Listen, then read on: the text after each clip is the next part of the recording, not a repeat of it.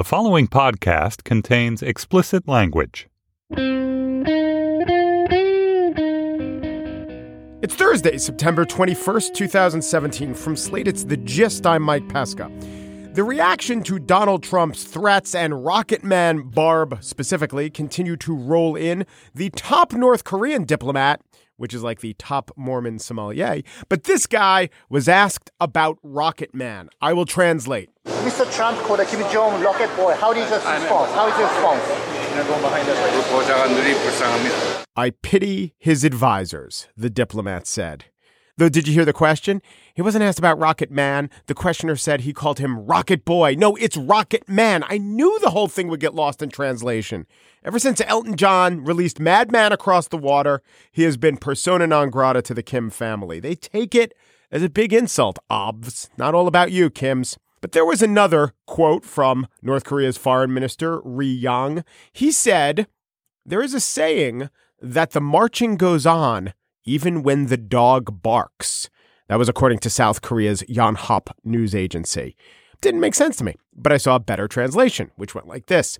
Even when the dogs bark, the parade goes on. Okay, the parade rather than the marching, which in North Korea has a lot of resonance. And then Mr. Ri went on to say, quote, "If Trump intended to scare us with the sound of a dog barking, then he is clearly dreaming." Which makes sense, but isn't such a pithy zinger until you read the better translation. Quote, "If he was thinking he could scare us with the sound of a dog barking, that's really a dog dream." In Korea, a dog dream is a dream that makes little sense. Now I get it. But do dog dreams really make little sense? I always pictured them dreaming about chasing the chuck wagon and barking at the milkman and licking oneself to the break of day. I assume that's what dogs dream about. What are they going to dream about? Showing up to school with no pants on? Of course they have no pants on. They're dogs. All of this, lost in translation, quote-unquote diplomacy, served to underscore Nikki Haley's point. She was talking to George Stephanopoulos. Do you think it's appropriate to use a term like Rocket Man to talk about a leader of another country who's got nuclear weapons? Well, I'll tell you, George, it worked. It worked. It worked. It worked. The North Koreans have given up their nuclear weapons. They agreed to negotiate. They're letting in weapons inspectors. It worked. Oh, no, that is not what Nikki Haley is using to mean worked. I will tell you that, look, this is a way of getting people to talk about him, but every other international community now is referring to him as Rocket Man. Yep, this is the Trump administration. A policy that worked is defined as one that got a lot of attention, that people talked about, that hung a nickname on a guy and called it progress. On the show today, I spiel about why democracy is actually exacerbating an international tragedy. But first, Dylan Moran, Irish comedian, Scottish resident, American visitor, and now just guest.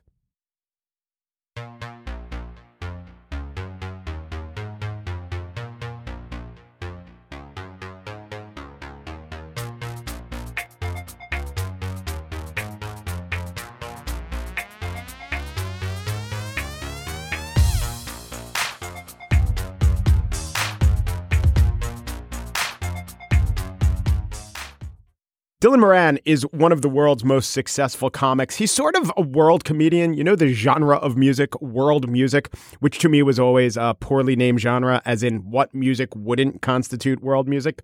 But what I mean by that phrase about Dylan Moran is he talks about everything that's going on in the world. He talks specifically about geopolitics, and he plays places around the world. So not only is he popping off from his native Ireland or Scotland, where he lives now, he's actually seeing this firsthand. In fact, Dylan's touring the U.S. with his new show, Grumbling Mustard, playing New York, D.C., Chicago, Boston, Milwaukee, St. Louis, Austin, New Orleans. I probably left out a city. Hello, Dylan. How are you? Hey, Mike. Hi. I'm good. How are you? I'm well. Now, Grumbling Mustard. I understand grumbling about mustard, but is grumbling an adjective or a gerund in this phrase? No, you need to see the show to understand that very, very small mystery. But it was just a thought about being up late. It's about how things look when you're up late at night. Mm-hmm. How do you name? Show starts. How do you name your shows?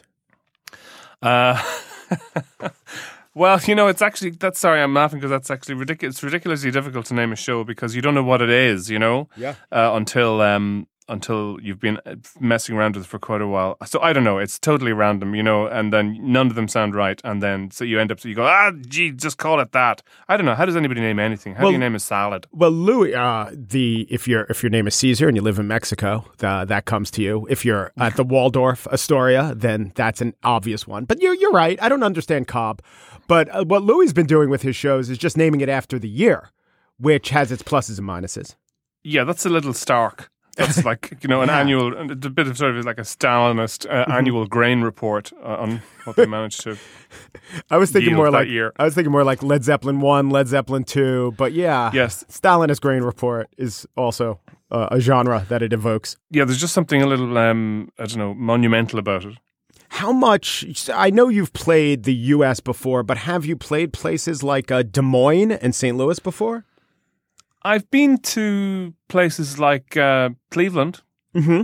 I have played in the middle of America somewhat, and you really kind of only begin to understand America as a European when you go to places where people don't necessarily go on holiday. When they come to America, you need to go through America to kind of get it. I've seen your stand-up where you play before European crowds and you talk about Americans, overfed Americans, American tourists, and actually you set that up to talk about a different kind of Americans who are, maybe lithe and beautiful and you kind of don't understand them. You see them in museums blocking up the exhibits going, what is this? Can we eat it? Where are we? Can we pee? And yet, when you go to America, you see that it's a very, very, because it's so competitive and everything, people are ultra-fashionable and very thin, really. I think the Americans you see in Europe are all the ones who stay in their apartments, get food piped in, and then they're just shipped out to Europe. But the ones over there, you see these amazing-looking people. They don't look real at all, these incredibly exiguous women. You know those people who look like they can't support the weight of their own teeth in their head? Would you temper your broad stereotypes of Americans to an American audience? No, I wouldn't do that really for anyone, anywhere, because the whole point is to talk about how we see each other, for the purposes of that kind of material. It's all about, why do we have these stereotypes about one another? How did that start? The American fascination with, say, things like Downton Abbey is hilarious to me as an Irish guy because all that stuff is the stuff we grew up laughing about the English, about their ridiculous, all the meals they invent. Like, everybody stop, it's 4:30. It's time we had scunions. What are you talking about? What is this stuff? And then they get, half a pigeon and wrap it in a scone. All this stuff, these rituals that were part of the empire that we found hilarious in Ireland. And everything's a pudding also. Stop with There's the a lot of puddings with really terrible names like Spotted Dick or, Flayed Torso. Yeah, that's the gastropub pudding. But I have seen you do stand-up where, a large percentage of it is let's try to understand each other, but you get laughs by saying American tourists crowding around some tourist attraction saying, well, can we eat it? Just talking about their girth. Sure. You talk about everything and you use anything and everything wherever you are. You're also poking fun at people and their own, what they're sensitive about or what they're hung up about, the same way that I would about myself, I hope. Yes. But you pivot off of that specific joke that you did maybe even 10 years ago, and you used a word that I looked up, exiguous. You were talking about some of these other Americans who you don't see as tourists in Europe, and they're exiguous, meaning very small in size or amount.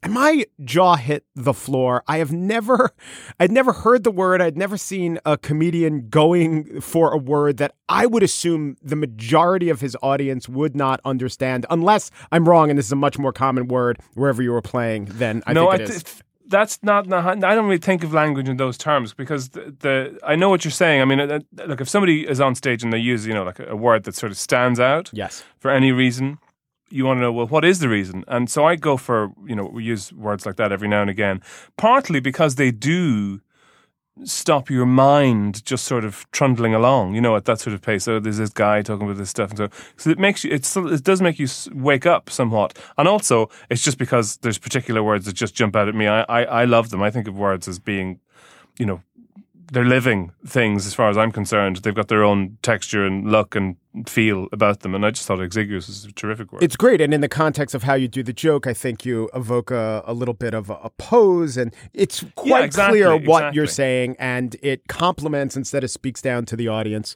Can you think of another? Can you think of another word that you've used that rivals? Yeah, sure. But the first thing I want to say is I would never talk down to an audience. I mean, I don't know what any more than I would talk up to them. You know, you got to speak out from the middle of yourself to the middle of the person you're talking to. Absolutely. It's the only way to get around. In terms of other words, niveus for white is a word I always thought was really funny. Oh God, can we come back to that? Because there's just loads. There's loads and loads. You just said something about not talking down or up, speaking from your gut, but who you are. I didn't say gut. I said middle. Right. I mean, you know, sorry, but talking from the gut's got a bad reputation because in light of recent presidents. Yeah.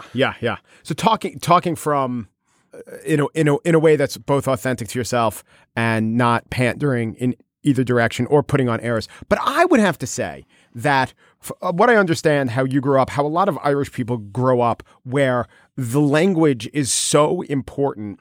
It's a little bit different for someone who was raised where conversation was so prized. And where you Irishmen, to speak broadly, and I find that national stereotypes are okay if they're very complimentary, you're so you're so proficient with the language that it can be both totally honest and not putting on airs, and yet a brilliant performance. Yeah, I think performance is the key word there in what you're just saying. Now let's go back a second. The thing about, you know, when you're talking to people, you've got to be direct and honest and just speak to them, you know, without thinking about it too much. Is not quite the same as talking from the gut. People always say talk about talking from the gut, like, you know, they say it as they see it, they call it as it is. Usually, or often, indeed, when they're saying something truly terrible. So they're not really talking from their gut; they're talking from their lower intestine. Right. But in terms of the performance of people standing around and talking in Ireland, I'm not kidding. You'll think I'm joking when I said this, but I'm not. I think one of the big factors for that was it was free. It was in terms of, you know, people being entertained and passing their time. Mm-hmm. It did develop into an art. I think I can definitely see why people would think of it as an art. Street talk as an art. And it's kind of hard to explain that to people of a certain generation, obviously now, because you have 20 machines around you that can do all, you know, offer you all kinds of interesting distraction. But talking that's what I remember growing up. People stood on the street, they talked, the weather changed, and they were still there talking. You know, it became evening, they were still talking, and they were good at it. They were really good at it. And it was a kind of performance, you're right. It's almost like they had talk-offs in front of one another instead of dance-offs. So when was the last time you played Russia? Oh, I haven't been to Russia in a couple of years. The last time I went, I found it very difficult because I had watched a lot of Russian media and news, and I was just getting a sort of I don't know, some sort of terrible syndrome was happening in my head, the disjunct between what I was hearing on the news compared to the American news and compared to reality and compared to bouncing around in that triangle of, you know, what I could observe and what one side of the media world was saying and what the Russians were saying was extraordinary. It's a job of work processing your news. So what you get, in effect, is a populace that really puts a lot of space between it and the government because they just cannot be bothered to wade through all the crap. Yeah. It's cynicism as a defense mechanism, and that probably wouldn't be good for a truth-telling comic. Well, it's never mind the comics. It's just terrible for a society. You know, I mean, the comics. What's happening in Britain and across Europe a lot. Somebody said it. I can't remember who said. You know, things are bad when everybody's laughing at the politicians and listening to the comics. Maybe it was an American who said it. I don't know. That's happening all over Europe because of this rise of the right. So comics are come to be seen as just a kind of a voice of sanity a lot of the time. So when you played Russia, you do a joke about how Vladimir Putin looks like he was cloned from a dead shark. Did you do Putin humor there? Was it well received?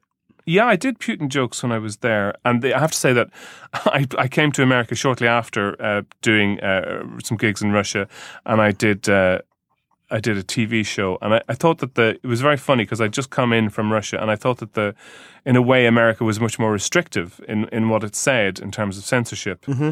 like, do this, don't do that, make sure you don't say that, that kind of thing. Make sure you stick to your minutes. It was much more sort of free and easy, seemingly, in Russia. But, it's free and easy as long as it doesn't interfere with anything that the government want to pursue or want to protect or want you to shut up about.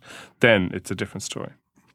In Ireland, there's your Taoiseach. Taoiseach? Well done. Very good. Yes, Very yes, good. yes. He's your leader. What an interesting figure. Yeah. Leo Varadkar, is that it? That's there or thereabouts. Yeah, Yeah. You're doing as well as I would. And so what's interesting about him is he's gay, he's of Indian parentage, but also, for Ireland, fairly conservative. So I've read a lot of editorials like, look.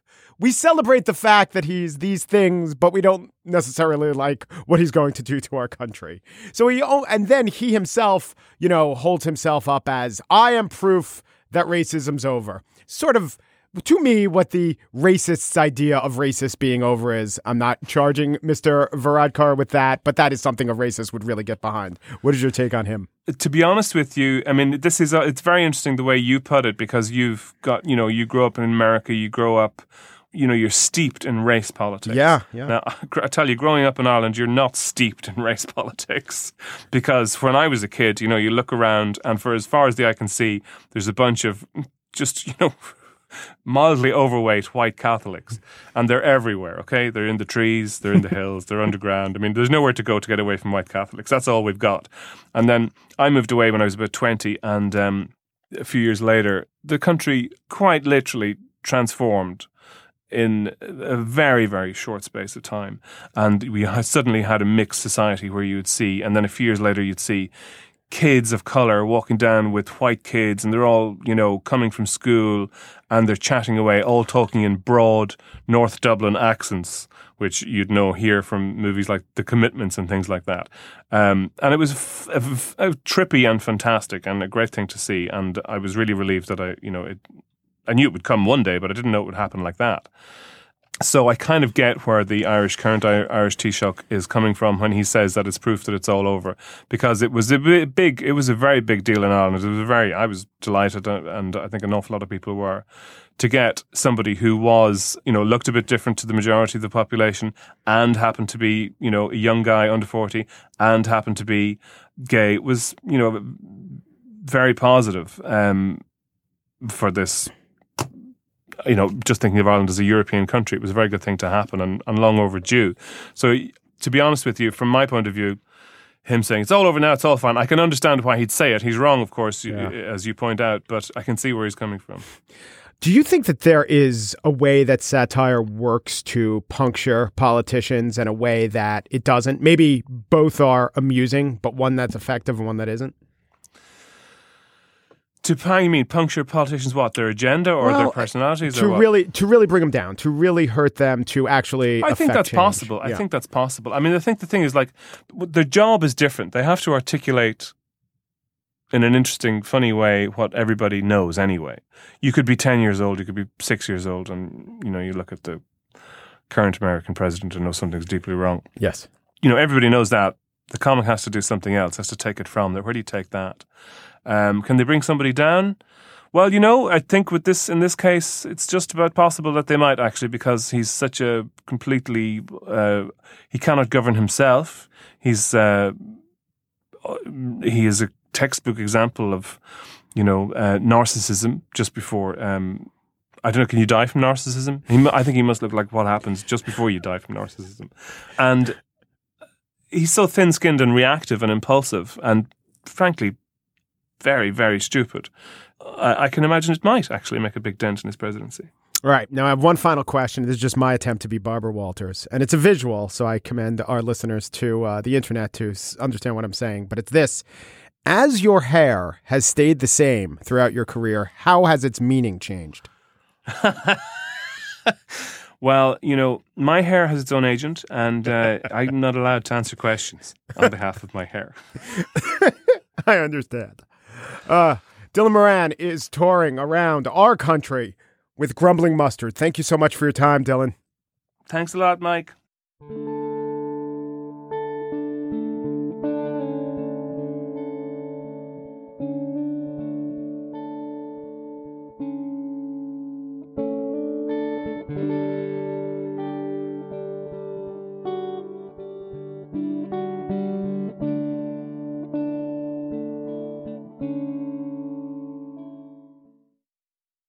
And now the spiel. The biggest problem with democracy is the whole democracy part. Look, if you want to believe in your flat earth, anti-vax, global warming denialism, Bible is the literal word of God, have at it. I happen to think Creator, starring Peter O'Toole and Vincent Spano, is a great movie. That shouldn't bother you. But because we're living in a GD democracy, your opinions on those issues become my lived reality. I just read Kurt Anderson's new book about the rich history of American whack jobs, which is to say a huge portion of American society, the afactual demo. And Anderson actually named a chapter after a Thomas Jefferson quote. I hadn't heard the quote before. In the quote, Jefferson's talking about religion, but he could be talking about any belief that he finds absurd, that is absurd. And he said, "It does me no injury for my neighbor to say there are 20 gods or no God. It neither picks my pocket nor breaks my leg." And for years, I believed that. Without even knowing the quote, I was living by it. I'd like to convince the afactual of fact, but live and let live, I say. You know, isn't it grand that there are all these pockets of eccentricity out there and that Louis Theroux can do a premium cable series on them and that I could watch it, but I probably won't. It'll just be in my queue. Lately, though, we have had in this country an inversion between the pocket of eccentricity and the cloak of society. We're all inside out. But in general, up until now, the guy in the White House, things have generally worked out because of democracy, right? Well, I don't know. Sometimes I think in spite of it. Democracy definitely seems very good at limiting the worst excesses of man, and especially it's a good limitation on those excesses over time. I mean, I could buy that some really good kings or far-seeing autocrats or benevolent despots are better than some democratically elected leaders. It's just that generation after generation, you're asking yourself for trouble if you go in for a model other than democracy.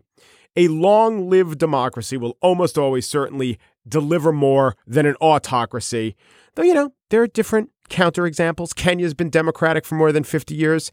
Singapore has been autocratic this whole time. Singapore has delivered more for its people than Kenya has.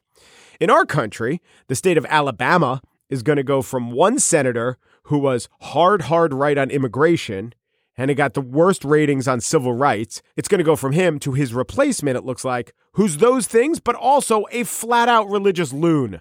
Is that something democracy could have prevented? Is that something democracy could have stopped? No, it is literally something democracy caused. If anyone else got to pick who would be Alabama's senators, besides the people from Alabama, that person, whoever it is, would not pick those guys. Even Donald Trump, who I was clearly evoking in my pocket of eccentricity example, even he is supporting Luther Strong, but Big Luther is trailing Judge Roy Moore in the polls in Alabama. No one but the people of Alabama would pick Jeff Sessions or Roy Moore to be their representatives, it seems to me. So I guess you know where this is going. Myanmar. All roads lead to Myanmar. What's going on there is that the UN has described it as ethnic cleansing. Other human rights activists go so far as to describe it as genocide. Maybe that overstates it, though the Rohingya people are being driven out of Burma. Perhaps you could say they're removing themselves from Burma at the point of a threat. They've clashed with Burmese forces. They're flooding into Bangladesh. And the world is looking to Aung San Suu Kyi to do something about it, to at least say something about it. Aung San Suu Kyi won a Nobel Prize for crying out loud. She brought democracy to Myanmar, and now she can't speak up for the Rohingya? No, she cannot. Because what did she bring? She brought democracy. And democracy, while it's not what's causing this conflict, the Myanmar junta persecuted the Rohingya too, but democracy certainly is keeping Aung San Suu Kyi quiet. Democracy is not like we know it here. It's circumscribed in Myanmar. The military has a quarter of the seats in parliament, and it has the levers of a lot of their society. It's probably more important than what we consider the democratic institutions. They're very powerful. So, and Aung San Suu Kyi knows that. Suu Kyi also has a constituency, and they're nationalistic, and she has priorities, and she has to execute a balancing act. Desmond Tutu, Muhammad Yunus, the Dalai Lama, they've all called upon Suu Kyi to speak out. Well, those men are all Nobel Peace Prize winners themselves. They were all selected to win the Nobel Peace Prize. Selected, not elected. It's right to worry from afar, as we do, but it's also easy to weigh in on what Aung San Suu Kyi should do if you're not taking into account her restrictions, her goals, her limitations, and perhaps a long-term strategy. Pragmatism and compromise are the hallmarks of democracy. We celebrate them, but depending on your lens, pragmatism and compromise can also look a lot like selling out your ideals and acting unheroically. An editorial in, of all places, the Global Times, which is the English language arm of the Chinese People's Daily, was actually poetic on this issue. I'll end with the quote. Myanmar's human rights reality is unlikely to be in line with the Western concept. Neither does Suu Kyi's halo comply with her governing. The mismatch is not her fault. And it says this line. It's fair to say that Myanmar is a heaven for saints who rebel and a graveyard for those who govern.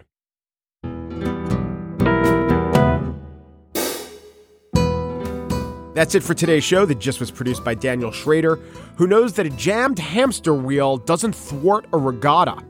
Mary Wilson, Gist producer, is a keen believer in the old adage that the bleating of a lamb has no bearing on the steering of the trolley. Steve Lichtai, executive producer of Slate Podcast, says to always remember this. The panda may burp and the Wolverine may vomit, but that is of no consequence to the 6:33 train to New Haven. The Gist. Ah, those words. Sometimes the iguana will chortle. Sometimes the llama will harumph. But Limp Bizkit's greatest hits will always suck. Peru, and thanks for listening.